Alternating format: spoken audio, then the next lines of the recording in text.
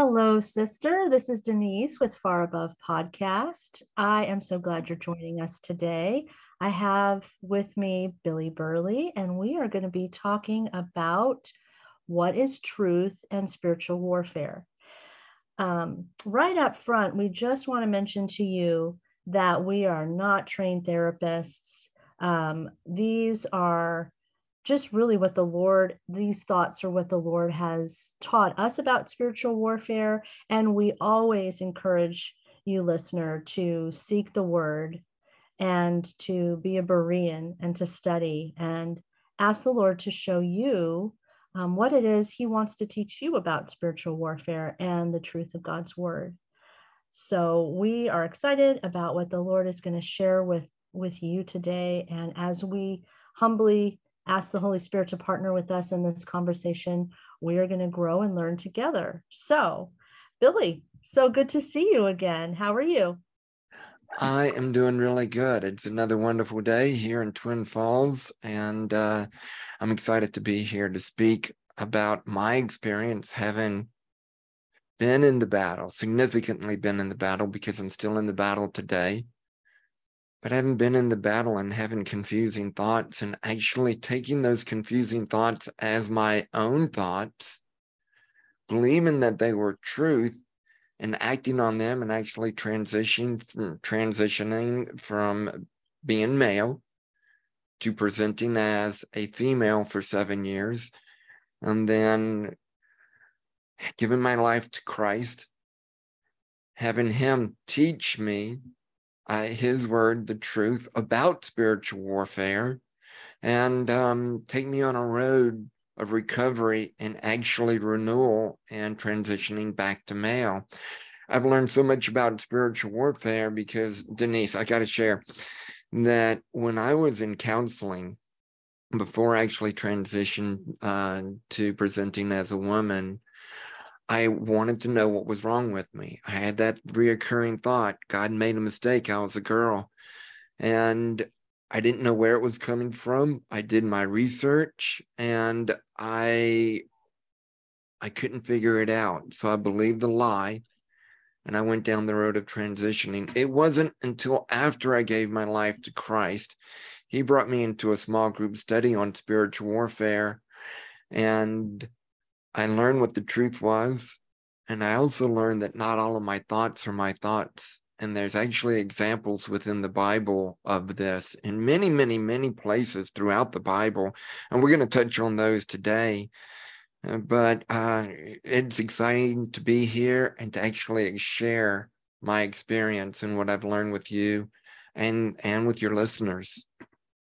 Yes, it is exciting. And I love listening to what you're going to share about the journey that God has brought you through and learning about the truth, and then how to fight and counteract the lies with truth and coming into your identity and then your inheritance. Because I have a journey where I went through that too. It may not be exactly the same, but it starts with a lie. And like you said, it's either from our own flesh, the devil, or the world.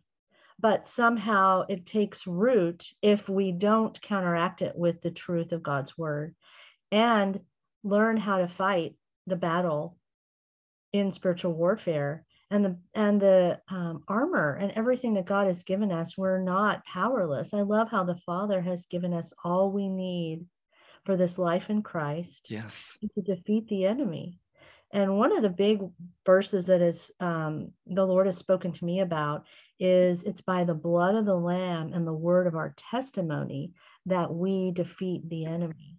And our testimony is so important. And sometimes in spiritual warfare, in prayer or declaring truth, it's verbally saying out loud what our identity is, what our inheritance is, and our testimony that we belong to Christ, and plead the blood of Jesus over us. I mean, this is all stuff that I have learned small over time, just kind of from one trial to another. That's where I really sought the Lord in prayer and fasting and seeking how to win the battle.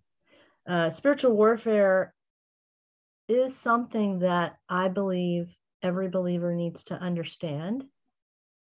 And also, under that umbrella is how to fight the battle with truth, and knowing your identity is the foundation. Yes, absolutely. And knowing our identity is so crucial because I'll get into it, but that was the second attack that came on to me. Because in the first attack, it was the thought that God made a mistake. I was a girl. I got into scripture and I learned the truth on that.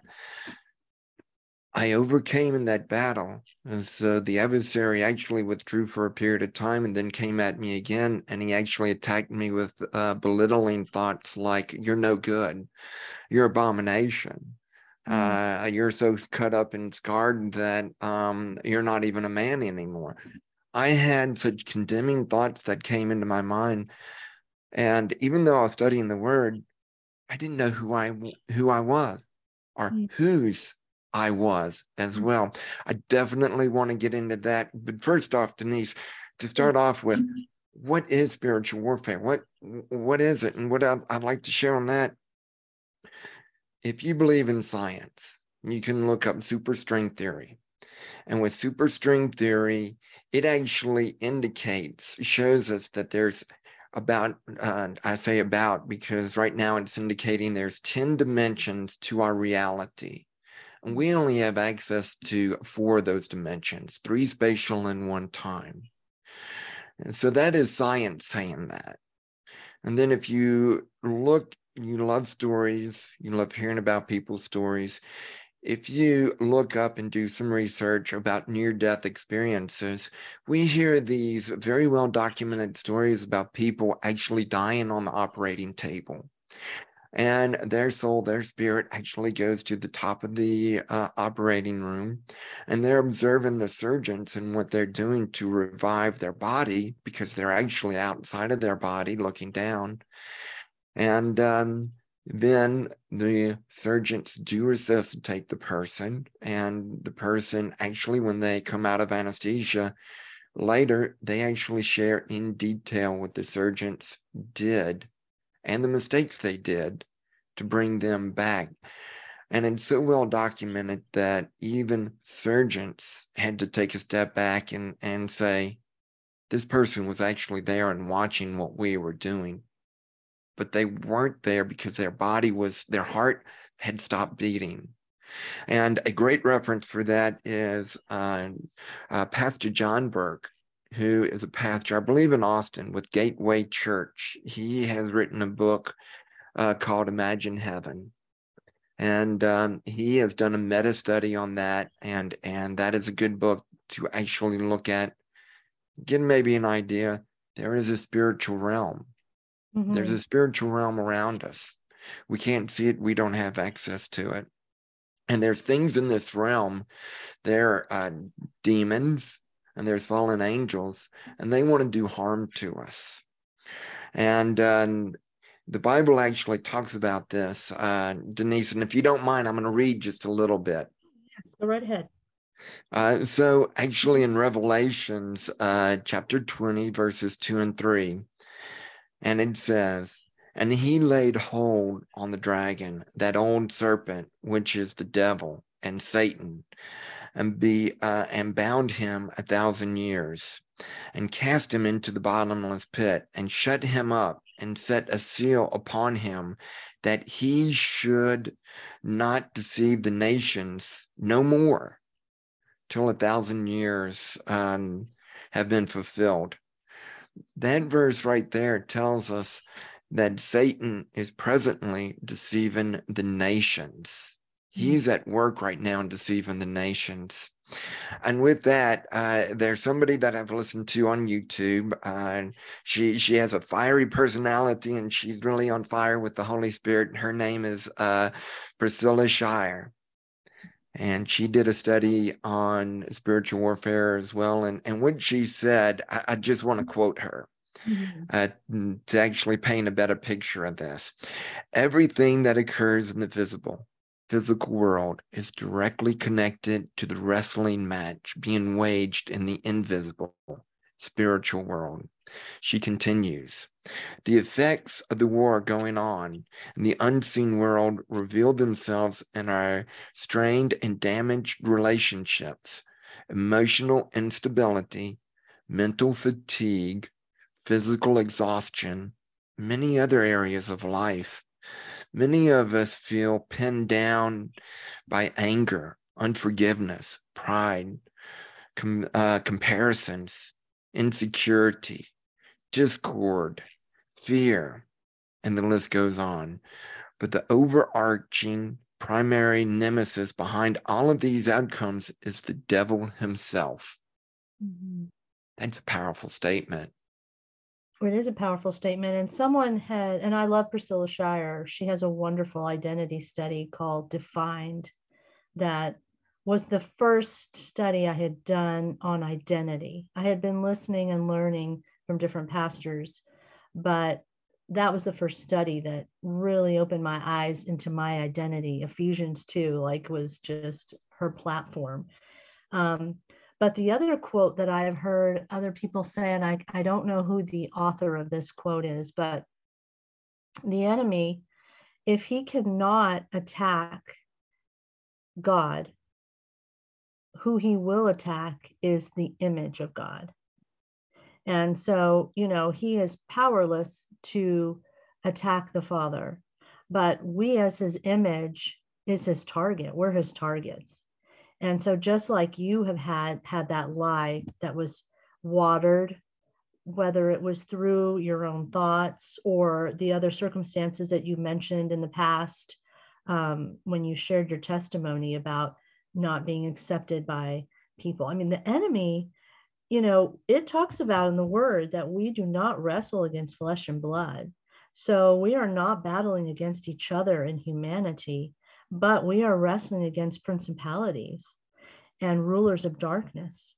And so the enemy can use even each other to affect one another, like those children said those things to you, like the children that bullied me. And it was really the enemy who was my enemy. Those kids were pawns, right? They were just tools.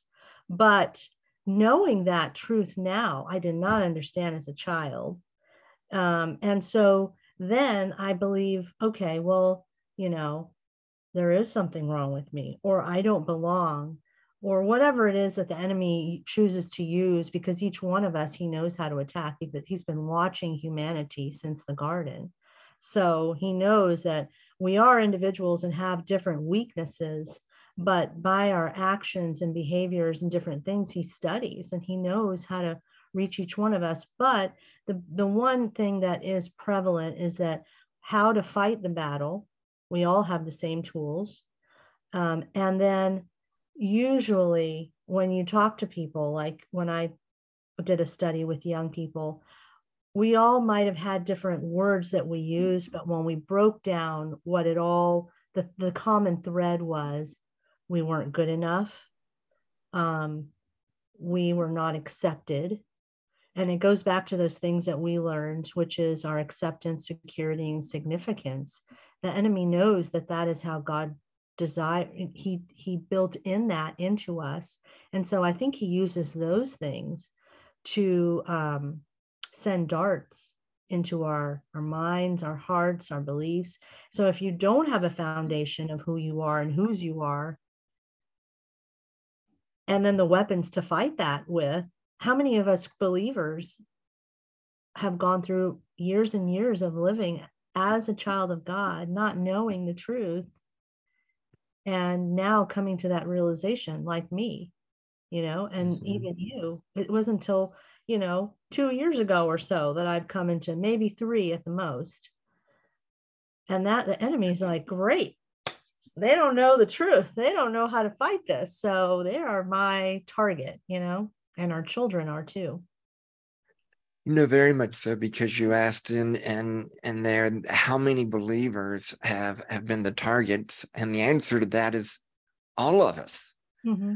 And not just all of us believers, but all of the unbelievers as well. And I can include myself in that category because at one point I wasn't a believer. Every single person that is alive is in this spiritual battle.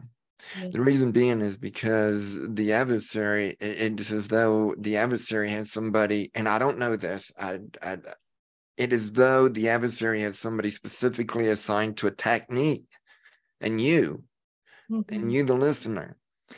And they've watched us all of our lives ever since we were a kid. And you're right, because the adversary shoots these fiery darts with such precision. And the reason why that he can shoot them with such precision is that he's been observing us. And in some respect, I believe the adversary knows me better than I know myself. Yeah. I don't believe the adversary can know our thoughts. I definitely don't believe that, because actually it's revealed to us in the Bible, Daniel chapter 2, when Nebuchadnezzar has a dream and he actually challenges his counsel that actually provides wisdom and guidance and counseling to him for ruling. He challenged his counsel. I need you to interpret my dream. And they said, oh, wise king, share your dream with us and we'll do that. Nebuchadnezzar said, no, so that you can prove to me, show me that you are authentic and you're the real deal. Not only do you need to interpret my dream, you need to tell me my dream. And those counselors said, there's nobody on earth that can do that. Daniel stepped forward and said, King, that those guys are right, but I serve a God in heaven who can do this. Give me a little bit of time to go and pray and talk with him, and give me an opportunity. Nebuchadnezzar says yes. Daniel and his three buddies, they go and they fast and they pray, and a little while later, Daniel actually comes back and shares Nebuchadnezzar's dream with him and the interpretation of the dream. The adversary can give us thoughts. Mm-hmm. And at that particular moment, he may realize what that thought is, because he just gave it to us and he can observe us. And even my mom can look at me and listen to me and she knows how I am. Denise, I got to share, I'm 56 years old. And when I call my mom, she's my mom and she knows me so well that all I have to do is say hello. And by that one word, she knows if I'm sick or well, if I'm up or down, or that one word shares so much information to my mom. Immediately, she knows how I'm doing. The adversary, in observing us, knows exactly how we're doing. And so the Bible actually reveals to us that our thoughts can come ultimately from God ourselves and the devil. And like you shared and I shared on the past video, those kids would pick on me. Well, the adversary can give those kids a thought to pick on me and what names to call me. Mm-hmm. And when I was in the battle and I was actually realizing that I was in a battle, I actually had two different occasions for which I had a direct frontal assault from the adversary. And I'll share one of those with you. So my wife and I, we were in a park in Lompoc, California, and I have a speech impediment, and I still do have a little bit of a lisp. So we were in the park, and then this kid stopped playing on the playground to come pet our dog and to talk with us. And he must have been, I think, maybe around 11 years old. And we were talking. And after talking a little bit, Denise, he quit petting my dog and he looked me directly in the eye and he says, why do you say your S is funny? Now, mind you, I had to go through speech therapy when I was a kid, and the kids used to pick on me, and that usually sent me spiraling downward. That was just about 3 years ago. Nobody over about a 35 plus year period has ever commented anything on my language or my speech. But that little guy looked me directly in the eye And he nailed the problem that I had when I was a kid that sent me spiraling. Where did that kid get that thought? To speak to me and to look me directly in the eye and say that? After a period of time, I realized exactly where it was from, and that was from the adversary. Mm-hmm. Isn't it amazing that, you know, I thought when I accepted Christ, or I accepted Christ as a little girl, but it wasn't until I was walking with him in my 20s, early 20s, I thought, okay, he's going to be Lord of my life. And now everything's going to be okay. All my issues, all the things that he knows are my struggles and my triggers. I thought, oh, that'll be fixed. You know, I'm going to walk in this new wonderful life. And, you know, as I have worked through a lot of issues personally, I have been set free from some, but I still have others, right? And now that I'm learning all these things and working through this, it may not be immediately that I notice when I've been triggered, and that thought that I'll have that's been my constant, it's almost like a familiar spirit kind of thought, you know, where it's like, that's been the thought that I've had for years and years that'll take me, like you said, spiraling down.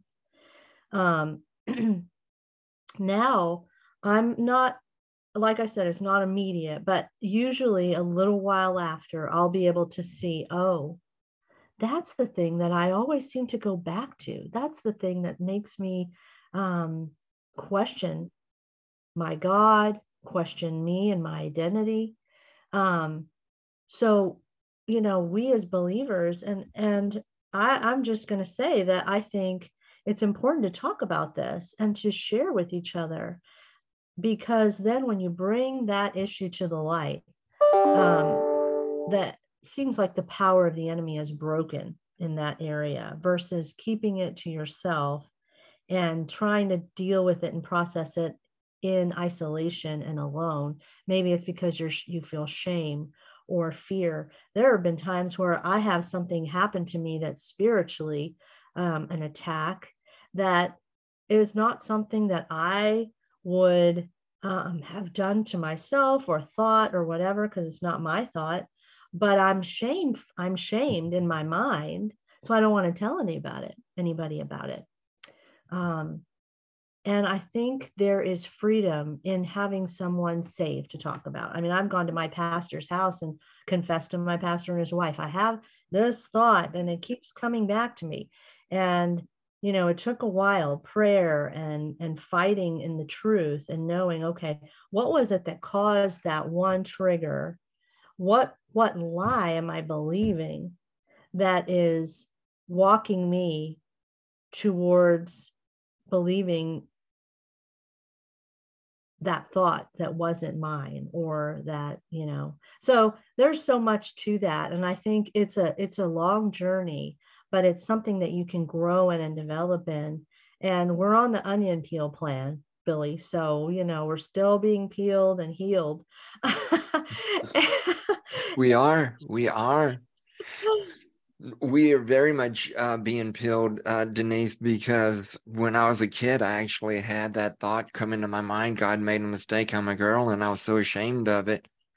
I never did tell anybody. Well, I did tell somebody about 15 years later about that thought. I shared that thought with somebody else 15 years later, and the adversary had all that time to actually to put his thoughts into my mind and thoroughly confuse me. And, you know, as you were speaking, a story came to my mind about that, because the adversary does put thoughts in our minds, and I'll share scripture with you in just a moment with examples about that. But I heard a story. I think it was a pastor that was sharing this story. That there was a believer. He was in a position where he needed a office administrator, a secretary.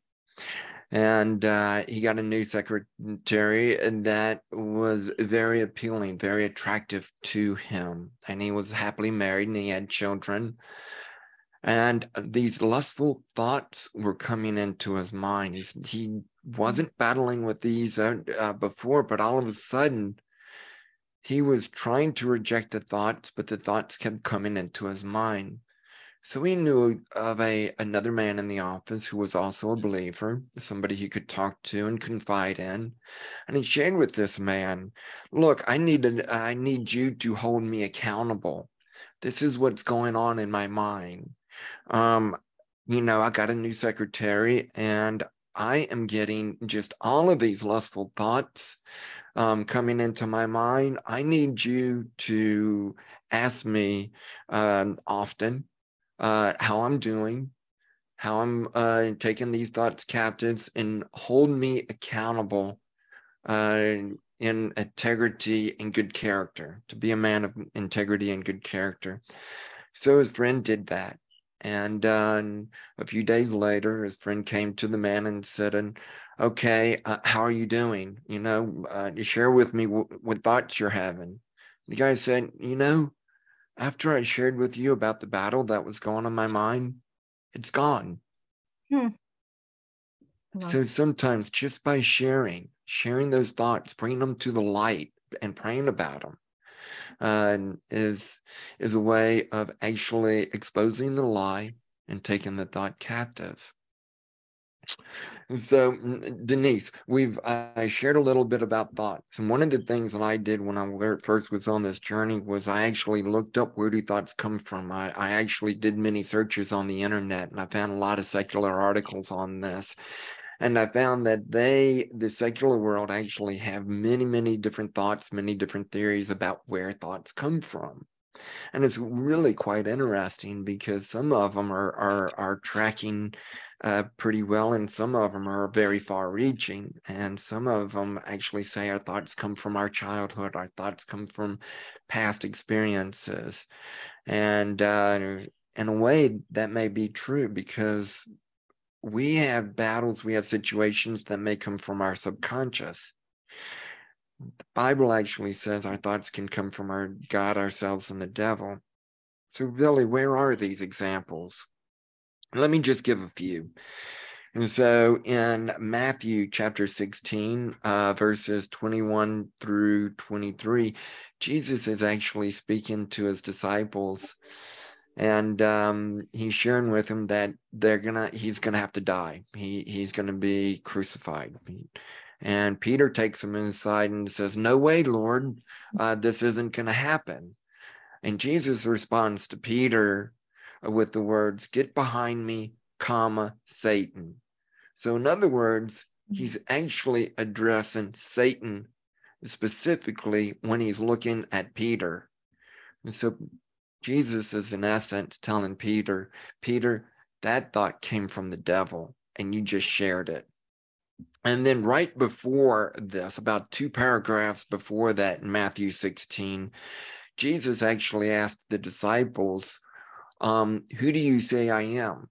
And Peter actually shares with Jesus, well, you're the Son of God, you're the Lord. And Jesus said, that's really good, Peter. It's great that you shared that. And I want you to know that that thought actually came from my Father. He gave you that thought, which is remarkable. That's quite awesome, because in Matthew 16, we see a thought coming from Father God and a thought coming from the adversary. Another place where we see the adversary giving somebody a thought is actually in Acts chapter 5, verses 1 through 10. And we see Ananias and his wife Sapphira. Now, during this time, the Holy Spirit is moving. The church has been established. It was established at Pentecost in Acts chapter 2. And many people within the church were helping each other. So many people may have been selling property and giving the proceeds from the property to the church to help others. And so Ananias and Sapphira must have saw the recognition that these people were getting, and they wanted recognition too. So they got the thought, let's sell some of our property. We'll give part of the proceeds to the church, and we'll actually say that all of the proceeds, we're giving all of the proceeds to the church. So this plan came into their mind. they acted on it. And Peter, I love Peter because he's always putting his foot into his mouth, but he learned along the way. And in this particular instance, we actually see that he, through the Holy Spirit, sees through this plan, and he calls Ananias and Sapphira out and asks them each, is this all of the money you got for your property? And they say yes. And he's like, why are y'all lying to the Holy Spirit? In essence, Peter was telling them that thought came from the devil and you acted upon it.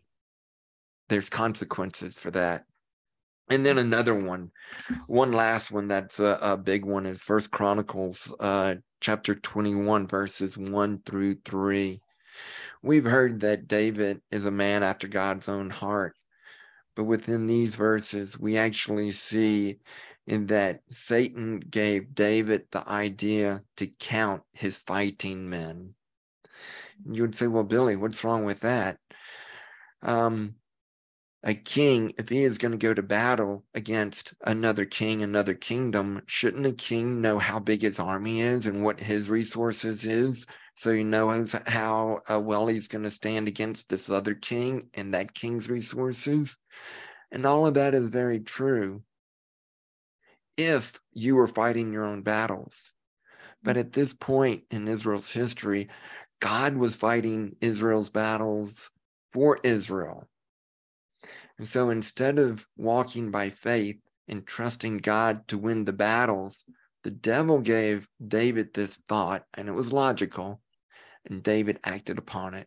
And there were consequences for him acting upon this thought instead of walking in faith and trusting God to win the battles for them. God held David accountable for his actions. Okay, so those are examples of devils coming, thoughts coming from the adversary. Billy, what about thoughts from God? Well, we just saw in Matthew 16 where thought was given Peter that Jesus was the Son of the Most High God. And another one that just blows my mind, Denise, is in Luke chapter 1. It's when Mary, she's pregnant with Jesus, and Mary is 6 months further along in her pregnancy with John the Baptist. So Mary is going to visit her cousin Elizabeth, who's pregnant with John the Baptist. And right when Mary, and I'll put it in my Southern vernacular, says howdy,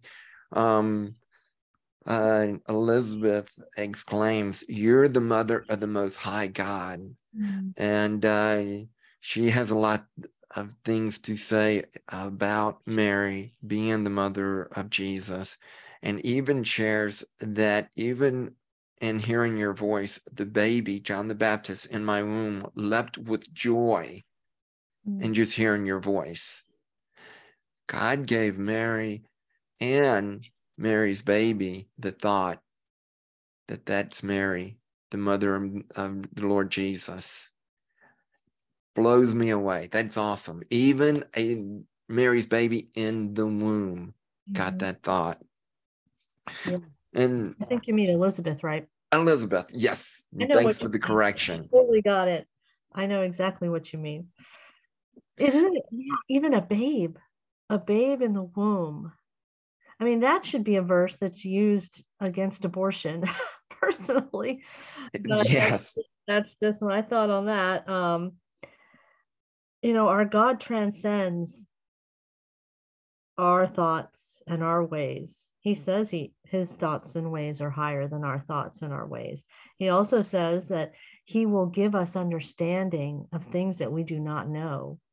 And so, how do we align ourselves with him to receive that revelation from him?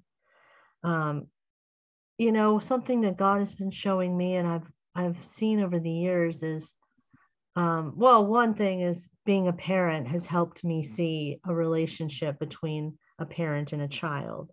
And that gives me just a little fraction of the ability to see the Heavenly Father, our Heavenly Father, with us as children. But also, that he wants to give us these good things. He wants to give us understanding, but he is waiting for us to ask and invite him to do that. He gives us free will. He could do things so differently if our will and our issues weren't in the way, but ultimately he's sovereign and he's going to work his plan out in a bigger way than we understand. But even in that, he still gives us free will. So, Yes. that's something that I'm trying to do, is invite him. I invite you, Father. I invite you, Son. I invite you, Holy Spirit, um, into this situation, into my thoughts. Give me new ideas. Give me your ideas, how to fight this battle. You know, Fasting and prayer, that is one thing that I do want to mention with spiritual warfare is, there is a humility when we fast food or something that will take time away from time with the Lord in prayer and communion with him. Whether it's social media, there's some people with health issues. They can't fast food because of medication or whatever the case. They should seek their doctor and see, well, what is it that I could fast? We'll also seek the Father. It could be social media that takes us away from time with the Yes. Father. It could be something else, but he will show you. But in the humility of laying down this time and seeking him, he says in his word that when we draw near to him, he promises to draw near to us. And so I really believe in fasting and prayer. I think it's powerful. And Jesus said some things do not come without fasting and prayer. Very true. And in what you've said, I'm going to go back on a few things that you've said. Not all of our thoughts and our feelings are true. Mm. You said we need to believe the truth. And I want to share that not all of our thoughts and our feelings are true, because sometimes I can feel the presence of the Lord with me and very close, and it's a wonderful feeling. Sometimes I don't feel him. Actually, it feels very, very distant. Mm. But what is the truth? Right. Psalm 139 gives there's a section in there that Father God knew me before I was knitted together in my mother's womb. Mm. There's not a place that I can go on the top of the mountain or to the bottom of the valley or even the sea, and that he is not there with me. Yeah. And that he knows me so intimately. He knows the very words that will be on my tongue that I'm going to speak before I speak them. And so whatever my feelings are, what is the truth? Mm-hmm. And the word of God is the truth. And Yes. that's a reason why we really need to study the truth and to hold that as the standard of truth. Because if we go off of our thoughts and we go off of our feelings, we're going to be deceived. Yes. And God gave us our feelings. Jesus showed his emotion. He had feelings.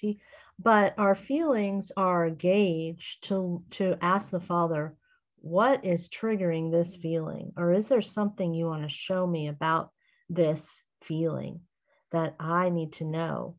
And so, we can go on the one end where we just shove our feelings away. And I know that's not what you're saying, but we have to guard um, living our lives based on feelings, and then also temper that with asking the Father, what is that feeling showing me about something? What Yes. is, what is it that you want to show me about why I'm triggered about this, or whatever the feeling may be? I love that Jesus wept. I love that he had compassion. Um, and that out of all the things that could have been written, God the Father wanted us to see him in bodily form in Jesus, with compassion and hunger, sadness, um, temptation. I know that it says that Jesus was tempted in all things so that he could understand, but he never sinned. So he understands everything. There's nothing that he has not been tempted in that we can't say, help me in this, or show me, or, provide a way out for me and escape, because you say in your word you will. And give me the strength, Holy Spirit, to take that way out. Absolutely. Think of an iceberg, Denise. You got the water line. And if we're on board a ship and we're looking out and we can see a big piece of ice floating on the surface, a big piece of ice, we could recognize that as being an iceberg. But what we don't see is the even much, much larger part of that iceberg that is below the surface of that water line. We can't see it. Okay, this was shared with me recently, and if you have a pen and paper handy, I'm going to give a word description. So if you draw a square, and within that square, you draw two lines such that you break that square up into four smaller squares, one top left, top right, bottom left, bottom right. In the top left quadrant, you can write you see, I see. In the top right part of that square, you can write I see, you do not see. In the bottom left part of that square, write you see, I do not see. And in the bottom right part of that square, write I do not see, you do not see. So let's think of when I went to therapy, Denise. I went to therapy for 5 years or so before I transitioned to presenting as a woman. And then approximately even 5 years after, I've been through a lot of therapy. And in going to therapy, I brought my situation, and when I first met my therapist, there were things that I could see, and there's things that she could see. And in this block, you would be represented you see. And then as I got to know her, there were things that I could see and I felt more comfortable sharing with her, but initially she did not see. And then after she got to know me for a little bit more of a period of time, there may have been things that she could see about me that I couldn't see. So in going to therapy for 10 years, secular therapy, the top right, top left, bottom left part of this block, the therapist could help me with. But there are things just like with that iceberg that was well below the surface, a lot of stuff that I could not see and that she could not see. When I gave my life to Christ and I gave all of my problems to him, he took me on a long journey. It wasn't a quick one. It was years. And he started to show me things about my past. And he brought me into a small group study on spiritual warfare. And I always wondered what was wrong with me. But it was in that small group study that I learned about spiritual warfare and that not all of my thoughts are my thoughts. It's only in a relationship with Father God that we can actually dive into that bottom right square, because it's only him who can actually see into our subconscious and see us entirely as we are, and to reveal things to us to help us heal, to help us grow. A therapist can help us with the other three sections, but it's going to take God to help us with everything. And that's dealing with spiritual warfare, because I got to also share, many people, if you want to read a supernatural book, even way better than Harry Potter, that is supernaturally written and has actually been documented to be supernaturally written, read the Bible. Billy, how can you say the Bible's supernaturally written? Oh, my friend. Let's go to 2 Peter chapter 1, verses 12 through 21. Okay, and so Peter is writing this book, and in this book, Peter is actually saying that he was a witness to seeing God, seeing Jesus, all of the miracles, seeing them crucified, seeing him rise from the dead. And then here he's actually sharing with us that we have even more of an assurance that Jesus is God than what he saw with signs and wonders. The Bible is about 30% prophetic, 30% prophecies. How do we know that the Bible is authentic? Because there is such a large number of prophecies. There's about 300 prophecies just on Jesus's birth, his life, his death on the cross, and his resurrection. All of those prophecies were fulfilled, all of them. Jesus being born in where he was born, and the circumstances he was born, the life he led, how he died. Psalm 22 is actually a picture by King David about Jesus on the cross, and it is very accurate of what actually happened. Jesus's resurrection is predicted. Prophecy tells us, and as it's being fulfilled, we are given an assurance that this word is from God, who resides outside of our three-dimensional and one-time dimension. That is our assurance, is prophecy. There's going to be a time when there's going to be a man that comes on the scene, and he's going to do signs and wonders, and he's going to fool a lot of people. But how can we discern him from the authentic, true Christ, our Lord Jesus? And that's by prophecy. You know, what is to be fulfilled? What does prophecy say? Diving into the word, diving into the truth, washing our mind in the truth. That's Romans 12, 1 and 2. Do not conform any longer to the patterns of this world, but be transformed by the renewing of your mind.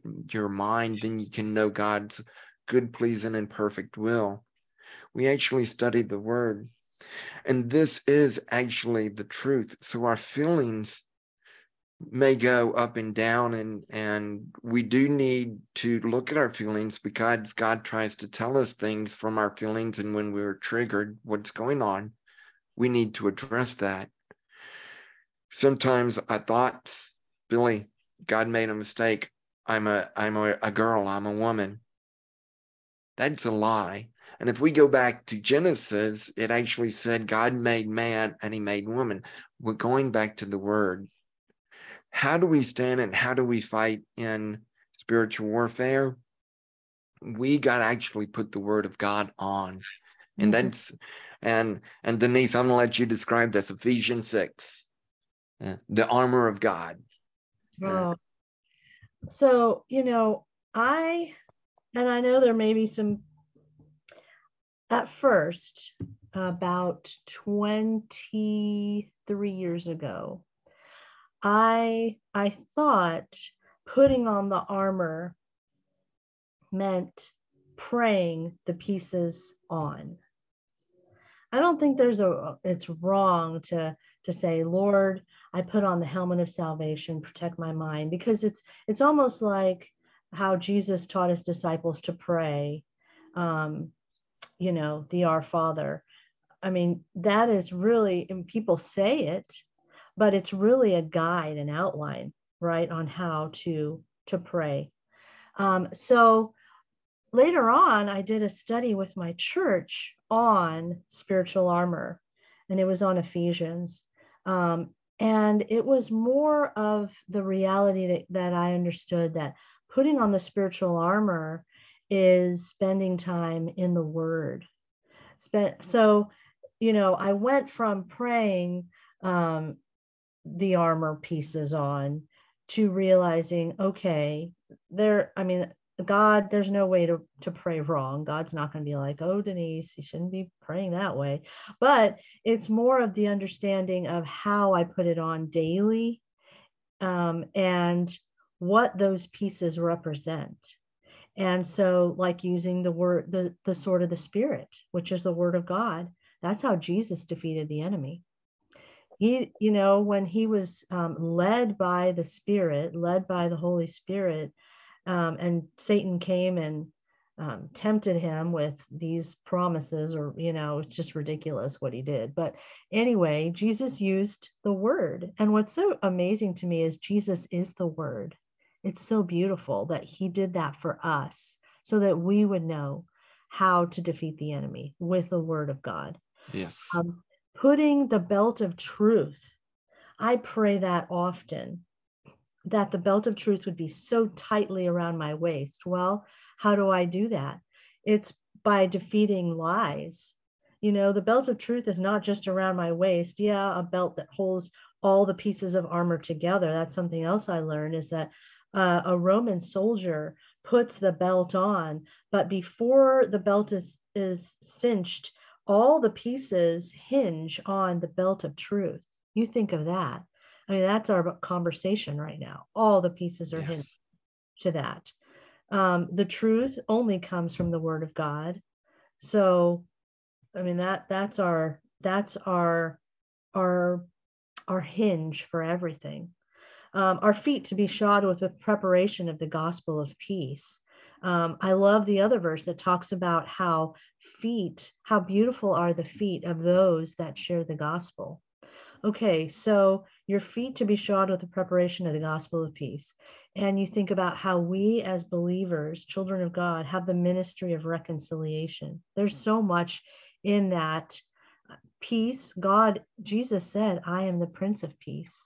How beautiful to have that piece of armor. We are to go in Christ. We are to go in peace wherever we walk. We are to leave a sweet aroma for Christ. I'm sure there's more about that. Okay, the helmet of salvation. The enemy, it's the battle for our mind is where the enemy targets us. You just talked about the lie that you believed as a child, the lie I believed as a child, that I had to do things to be worthy enough to be accepted and have security and significance. I believed I had to be a good girl. I had to do things for other people at the sacrifice of myself. And if I didn't do those things, people wouldn't appreciate and love me. Okay, so right there, the enemy is shooting lies into our mind. So how do we protect our mind? Our mind, we protect it by the truth of the word of God. And who we are. Yes, our identity. Yes. And our inheritance. Okay, we've got the shield of faith. If anybody's ever played laser tag or been, in a more serious note, been in battle, you have that shield to protect you from the fiery darts of the enemy. And so I really do believe also that I've learned that a soldier would stand back to back with another soldier. So we as believers can't fight the battle alone. I have a sweet sister that knows what's going on in our family and loves our family and has known our family for probably 18 years. She has so burdened by the spiritual attack of our family that she has started coming to my home and praying with me. And it is so encouraging to know that I know many people are praying for my family and for me, but to know that I've got a sister watching my back and we are praying together, there is power in that. There's encouragement. There's, we are defeating the enemy together, hand in hand, as we enter the Holy of Holies in the throne room of grace with the Father. You are, and even with you two coming together, because faith is actually putting what you believe into action. You believe that prayer is significant and powerful, and you're putting it into action. So part of faith is just like having a faith that the chair in your office is going to hold your weight. If you didn't have faith, you wouldn't sit in the chair. And then by having faith, you actually put that faith into action and you sit in the chair. So with that, with your prayer and your sister's prayer in Christ, putting it in action, it's faith. And just like King David, when he was fighting the battles, God was fighting it for him. He didn't know how many men he had.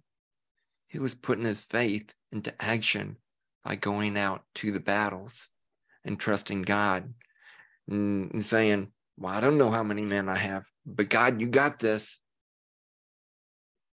Awesome. It is. And then with prayer, another part of the armor. Denise, you're a prayer warrior. I love it. You're teaching me. Oh my goodness. I was reading in Revelation, and the gold bowl that is presented before the Father is our prayers. That is mind blowing. Like, if I could have an emoji just popping over my head right now, it would be, pew! Our prayers are so powerful and beautiful and just desirable to the Father. He keeps them, and they are in a beautiful gold bowl. Yes. As incense, a sweet aroma to him. So when the enemy says, oh, you're just talking to yourself, you're talking out loud, or that's silly, wasting your time praying or whatever, there's power in that. And there's something that I don't remember if I've ever shared with you, but there was a time, and it was very recent, last year, where I have struggled with suicidal ideations since high school, and did attempt once in high school. But I've always, that has been one of the triggers, one of the lies for me, is that, this is too much, where you're going. So it would just be better to end it. You'll be with the Lord, your family will be better off, all those things, right? Well, I am talking to a family member, and I was really just in a low place, and I'm talking to them. And I've never experienced this before, where it's like the little cartoon you probably saw as a child, Billy, where you've got the devil on one side and an angel on the other. I did. I've seen that. Okay, well, so I'm talking to this person, and the thought that comes to my mind is, you are all alone. You could just end it now. You could crash your car. None of your children are with you. That could be it. You'd be free. That's the thought. And immediately, I've got the little devil telling me this lie in my ear. And over here on this side, I heard from, it wasn't like an audible voice. It was pretty close, where the thought came to my mind: he knows how powerful your prayers are. And he knows if he takes you out, you will not be praying anymore. And your prayers are valuable. They are powerful. They're important. So that's why he wants to take you out. So that gave me the strength to say, that is ridiculous. I'm not going to do that. And now I know why, and it was just a beautiful moment where the Father knew how broken I was and how weak I was, that thought, popped into my mind. The enemy sent that thought. It was not my own thought. And then he provided a way of escape by reminding me of truth and revealing to me something that I hadn't seen before. And then I walked in that truth. So, prayer is a big part of spiritual warfare. You can suit up and then not spend any time in prayer. I really think the Father, when I start to pray, usually I ask the Holy Spirit. I've finally come to a place, it's taken, 20 some years, where I'm like, Holy Spirit, I ask him, what do you want me to pray? How can I pray that would be in line with you, so that my prayers will be answered in your will? And so that inviting the Holy Spirit to show you how to pray so that your prayers are aligned in the will of the Father and his will be accomplished and done. It gives you encouragement in your prayer time. It It gives you does. encouragement. So there is so much to spiritual warfare. It's like, and we're just learning. I mean, I don't know about you, Billy, but it's like I keep learning, and the Father knows, okay, you're ready for a little more. I'll give you a little more. I've been in kindergarten for a long time, and I'm finally moving out into higher grades. I feel like I'm in first grade. I may have graduated from kindergarten, especially with that last attack, deception, backsliding a little bit, devil telling me that I'm no good, and then the revelation of who I actually was, that I'm a child of the Most High God. And that just totally changed my mindset. And it's like, wow, I'm a child of God. I'm going to start acting like it. Amen. It really changed my mind. And Denise, one other thing that has come to my mind that I want to share is that in the word, it says that God always gives us a way out of temptation. Mm-hmm. And for so many people, and for me for the longest of time, it's like, okay, God, you say that you're giving us a way out of the temptation. Where is it? Where is that way out? Wow. Boy, when I'm in the cafeteria line and that cheesecake is right there and I'm on a diet, or silly example, but and then I kind of sitting there and I look back at the cheesecake and then look again and move closer to it. Where is that way out of temptation? And the Bible is like a tapestry. It's like a bunch of different threads. And in studying God's word, you start to see the beauty of the tapestry. God says that there's a way out. God says in Romans 12, 1 and 2, to offer yourself as a living sacrifice and to renew our mind. John 10:10 says that the adversary comes to steal, kill, and destroy, but Jesus had come, past tense, to give us life and to give it to us abundantly. Mm-hmm. The way out is actually to instantly take that thought captive when it comes into our mind. Think of it as though there's a lot of little planes that are flying around our head, and that we're actually the control tower. And without the control tower actually directing the planes when to land or not to land, Mm-hmm. these planes can come in, they can land, they could sit, they can go. Our thoughts would be all over the place. But when a tempting thought comes into our mind, we could instantly compare it to the word. We could say, okay, with that thought, would doing that actually bring glory to you, God? Would it actually cause me to pull further away from you, God? Holding that thought up to the truth. And if it does not stand up to the truth, rejecting it. If the Mm-hmm. thought keeps coming into your mind, confess it to somebody you can confide in. Share that thought. God gives us a way out when we're in these battles and we have these thoughts that are coming, consistent, persistent thoughts that we just can't get rid of. Best thing to do is confess it. Find somebody to talk to about it, to share it, and to share your thoughts, share what's going on in your mind, because often just by doing that removes the power Mm-hmm. of that thought and comparing it to the truth. So I wanted to share that. That thought just came into my mind, and knowing that thoughts can come from the adversary or from Father God, maybe somebody needed to hear that, but I wanted to share that, Denise. Mm-hmm. And that's such a pretty, it's just a perfect picture of, we have how many thoughts? I don't know. There's a number that I can't remember. How many thoughts come through our mind in one day? Some of them are Yes. just a lot of things we do without even thinking. Brushing my teeth, I'm not thinking exactly about brushing, how to do it. Some of them are just autopilot thoughts, or just, you know, mundane tasks that we have to do. Maybe that's a better term. But as we're fighting the battle, I have noticed in my life that maybe I overcome that one thought that has been plaguing me.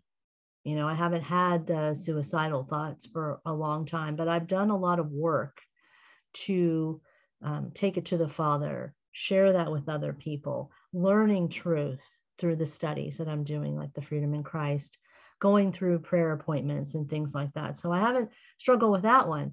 But, another thought may come up. It's always we're in constant work. Now, Father God does say that he will complete the work that he started in us until the day of Christ Jesus, right? Yes. So we are Right. promised that he will continue.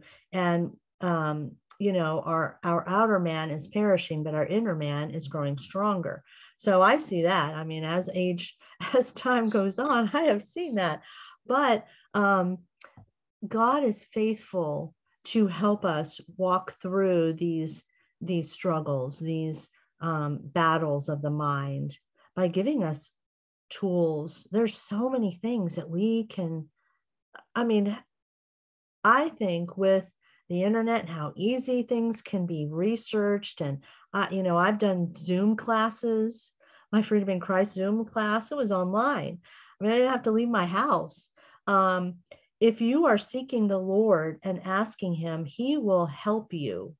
He will provide a resource, a tool. And the word of God it's always, we have so many. I don't know how many Bibles you have, Billy, but I can look I've back. got quite a few. I Yeah. do. But, and that's it. I definitely, we're talking about spiritual warfare and about it, but somebody may ask, okay, you're talking about it. I know that I'm in it, but how do I stand in it? Yes. And the great news is that Jesus, through his life, his persecution, his death on the cross, and his resurrection, and what God has done in and through Jesus, Father God has already given us all of the tools, all of the implements we need to stand in the battle. And I say that in the past tense. He has already the provisions and everything we need to stand in this battle is there, but God's not going to do it all. We need to do our part. We need to actually procure the elements, the armor, and what the Bible says, to pick it up and to apply it, to use it, to learn it and to use it. And now, a person who is just starting to engage in anything, whether you're just starting to learn how to type or do something, it's going to take some time to start getting doing it better and more proficiently. Because when I first started to learn about the provisions, about the armor, the enemy launched a second attack, and I started backsliding. But as with anything, I mean, our Father God is always there to cheer for us. He's not going to come and say, Billy, you fell off your bike. That's it. I'm done with you. That's the devil talking. When I fell off my bike, my dad was there saying, Billy, brush off your knees. Yeah, you got a few scrapes. Get back on that bike and get going again. That's what our Father in heaven tells us as well. So when these thoughts about you screwed up again, no, that's from the devil. Our Father is saying, I love you dearly. Get up. Let's keep going. And that's getting into the word. Everything, all of the provisions that we need to stand in the Bible, in the battle, is in the Bible. And it's there. Okay, so where can you go to learn more about it? Where I learned about it was in 2 books, both of them by Neil T. Anderson. The first one was Victory Over the Darkness. Neil actually wrote a 2-part book, because I believe I've heard him or others say that if you write a 500 or 600 page book, people are just going to look at it and pass over it. So Victory Over the Darkness provides information on the battle and about the provisions we have to stand in the battle. And then the part 2 of that book is The Bondage Breaker. It's also written by Neil Anderson, and that's the part 2 of Victory Over the Darkness. Now those combined, that's 500 or 600 pages together. If you want a shorter book, then Neil Anderson also wrote the book Restored. And Denise, I believe you can find that online. It's a free PDF book that Freedom in Christ Ministries has offered online for you to download. Yes, and I'll put it in the show notes. When I went through my freedom appointment, my Steps to Freedom, where it was just a prayer appointment that you go through after you do your Freedom in Christ study, it's also written by Neil Anderson. I did one before I went through my study for Steps to Freedom in Christ Ministries, and then I did one after. The first one I did, I just went through the whole restored book. And what's so great about this online resource is that if you do it on your computer or on your phone, it is interactive. So it has little spots that you click. I don't know if you've been on the one online. I have. I love the one online. I went through a big binder that my mentor did with me, my encourager, and we just pretty much we read the whole book, and I did exactly, we kind of followed that, and that was our guide. And then there is also a small pamphlet that Neil T. Anderson has written that is the Steps to Freedom. And so they have a teenage version and an adult version. And after I finished my online study, we actually went through that little pamphlet, which is very concise. And it's so awesome. I loved it. I've gone through it many times because going through the Steps to Freedom is not a one and done. It actually, you've shared it before, peeling the onion. We go through it, and sometimes we got so much baggage, and that in trying to drop all of this baggage all at once may be really overwhelming. And our loving Father is not going to do that to us. And so I've gone through it before. And I'll share with you real quick that it was like the second or third time that I actually got this thought that I had to forgive the devil. Isn't that a crazy thought? The devil deceived me so much. I've spent over $100,000 on all of these crazy surgeries, medicines, and I was fooled and deceived for so much that bitterness, the root of bitterness is unforgiveness. And I didn't realize it, but I was so bitter against the devil for tricking me and for me going down this long, painful, hurtful road, and that I actually had to forgive him one time when I was going through the Steps to Freedom. And it said in preparations to going through the steps that in forgiving somebody, you're letting them off of your hook, but by no means are they off God's hook. So I don't need to worry about kicking sand in the devil's eyes or anything like that. I can totally ignore the devil. I can talk to Father God, give my life to him, live for him. And I know that there would be justice and that Father God is going to hold and is holding the devil accountable for everything he does. Yes, and you're the one who's set free. I'm set free. Hallelujah. So it's not a one and done. So I love that book. I'm about to go through it again. Yes, one of the leaders says they do it every year. They're like, we accumulate a lot of stuff. I mean, just in a week, I have some wounds and hurts. So I totally agree. I think that's probably going to be part of my MO. Just every year, I'm just going to do it either on my own or find someone to lead me through it, because you can do it on your own. The benefit of having an encourager is that they may just be able to sense or see through the Holy Spirit guiding them that maybe there's a little more work that needs to be done in this one area, maybe a little more time in prayer. Yes. But it can be done on your own. It can be. And Neil has actually put that in the very back of the Bondage Breaker. The Steps to Freedom was actually part of the book, The Bondage Breaker. These are great books. I mean, I've listened to them on audiobook, but I'm going to go through and read them. I started Victory of the Darkness. I think I've heard you're supposed to start with that one and then you go to Yes. Yeah. bondage. Now, one thing I do want to add before we probably need to wrap things up is that, okay, I talked a lot about prayer and using that as a weapon against the enemy. One of the easiest ways that I have found, because sometimes I can pray the same thing over and over and over and need fresh ideas. Praying the word of God back to the Father is powerful.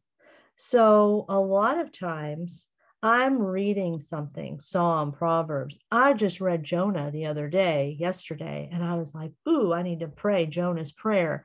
So I do that.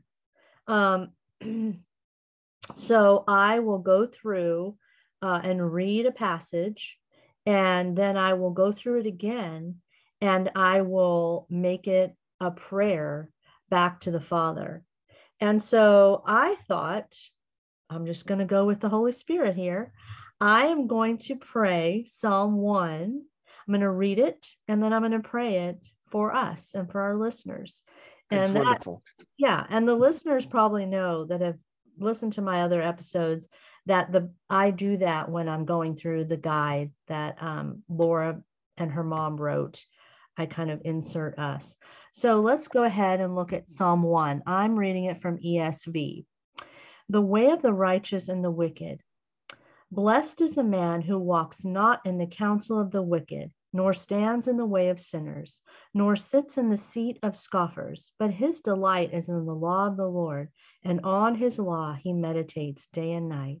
He is like a tree planted by streams of water that yields its fruit in its season, and its leaf does not wither. In all that he does, he prospers. The wicked are not so, but are like chaff, and the wind drives them away. Therefore, the wicked will not stand in the judgment, nor sinners in the congregation of the righteous. For the Lord knows the way of the righteous, but the way of the wicked will perish. And now I'm going to go through it, and I'm going to include it as a prayer for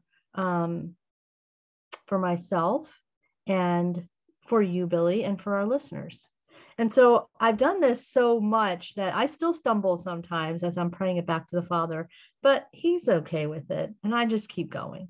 So I say, blessed, Heavenly Father, blessed is Billy and I and our listeners who walk not in the counsel of the wicked, nor stand in the way of sinners, nor sit in the seat of scoffers. But our delight is in the law of the Lord, and on his law we meditate day and night. We are like trees planted by streams of water that yield its fruit in its season, and our leaves do not wither. In all that we do, we prosper. The wicked are not so, but like chaff that the wind drives away. Therefore, the wicked will not stand in the judgment, nor sinners in the congregation of the righteous. For the Lord knows the way of the righteous, but the way of the wicked will perish. Heavenly Father, thank you that we are made righteous because of Jesus. And we claim this, we speak it, and we pray it back to you, Father, and ask that you would bless us and that you would give us a heart to delight in your law, that we would delight and hunger for it more than food itself, and that we would meditate on it day and night. And that as we are trees planted by streams of water, that we will yield fruit in its season, not for ourselves, but for your glory and for the good of the church and for the good of us. And our leaves will not wither, but everything that we do will prosper. Father, see to it that we are not like the chaff, and that that we have hearts that seek after things of you. Remove and seek our hearts and remove anything that is wicked and that would keep us from a deeper relationship with you. And we ask it in Jesus' name. And so that's kind of how I do it. And, you know, sometimes it's little phrases, sometimes it's sentences, sometimes Psalm 1 is a great one. And you can pray this for your prodigal. You can pray it for your family. You can pray it for your spouse, for yourself. There is power in God's word, and he wants to answer these prayers and bring this thing to pass. But what is he waiting for? He's waiting for us to invite him and to ask him and to seek him to do this for us. And he's such a good father. You think about Christmas coming up, he wants to give us good gifts. And he knows the things that we need more than we even do. So we can trust him. So that's just an example of how you would use the word in spiritual warfare. That was awesome. That was great. Is there anything else you want to add, Billy, before we wrap up? And I would love to see if you would close us out in prayer too. All of us are in the battle every day. We're in the battle, and we can pick up the elements, the armor, and stand every day. But we got to be aware. We got to be aware and to pick it up. It takes action on our part, prayer, and we have to put faith into action. So that's my final thought. Yes, I agree 100%. And I also think, as a mom of prodigals, I think there's compassion as we see and have given examples, Billy, of how we have fallen prey to deceptive thoughts. And so I really feel like, I don't know if I've shared about this, but I was sitting on my back patio and I was looking. I just saw something wiggling around, and my back patio is down at the bottom, and it was a web that a little worm had gotten trapped in, and this little worm was alive, and it was doing its best to get out of that trap, and it couldn't. And I couldn't help it along. I mean, I thought, well, I just thought, and the Holy Spirit put this thought into my mind. This is exactly where you have been and where your prodigals are. And we must have compassion for them as we have asked the Father. He has shown us we're all in this battle together. So when I saw that, and the next day I went over to look and it wasn't there anymore. And I just thought, our prodigals have been taken captive by the enemy. They need us to stand and fight this battle for them in prayer. Yes. Love, in truth, without compromise. And when the Lord comes in and when he sees that they're ready and they come to the knowledge of how valuable they are and their love, God's love for them, and who, especially if they were believers and then walked away from the faith, then we'll be right there with our arms open, just like the Father in the prodigal son story, and just like the Father did for us. And we can walk hand in hand, continuing this journey of faith. So that's kind of my closing statement there, is just to have compassion on each other, and especially on our prodigals, and to see them with the eyes of Christ and love. Yes. And yes, we all need that. So let me close in prayer. Thank you. Most high, holy, glorious God, we give thanks and praise for you actually being a part of this conversation, giving us your thoughts, always being with us, even if our feelings say otherwise. We know the truth, and we're going to be washed in the truth. So, Father God, thank you for telling us about the battles that we're in a battle. And thank you so very, very, very much. And actually do the work you did, Jesus, giving us everything that we need to stand in the battles. We were purchased with a price, and we are so thankful. Most High God, the battles rage, and we will continue to pray. We will leave it to you, Holy Spirit, to work on the hearts of others. Prompt us to ask the questions we need to ask, to come alongside the people we need to come alongside, and when to come alongside them. We desire to walk by faith and put that faith in the action into action, Most High God. Use us, guide us, live within us, speak through us. And we ask this in and through you, Lord Jesus, our God, our Savior. We pray. Amen. Thank you, Billy. What a joy. Just talking about truth and our Heavenly Father and who we are, our identity and our inheritance is always a joy. And It is. It's been very fun. Yes. Thank you for the time that you took. And I just pray that you have a wonderful Christmas and a happy New Year. And you too, Denise. Thank Thank you. you. Absolutely.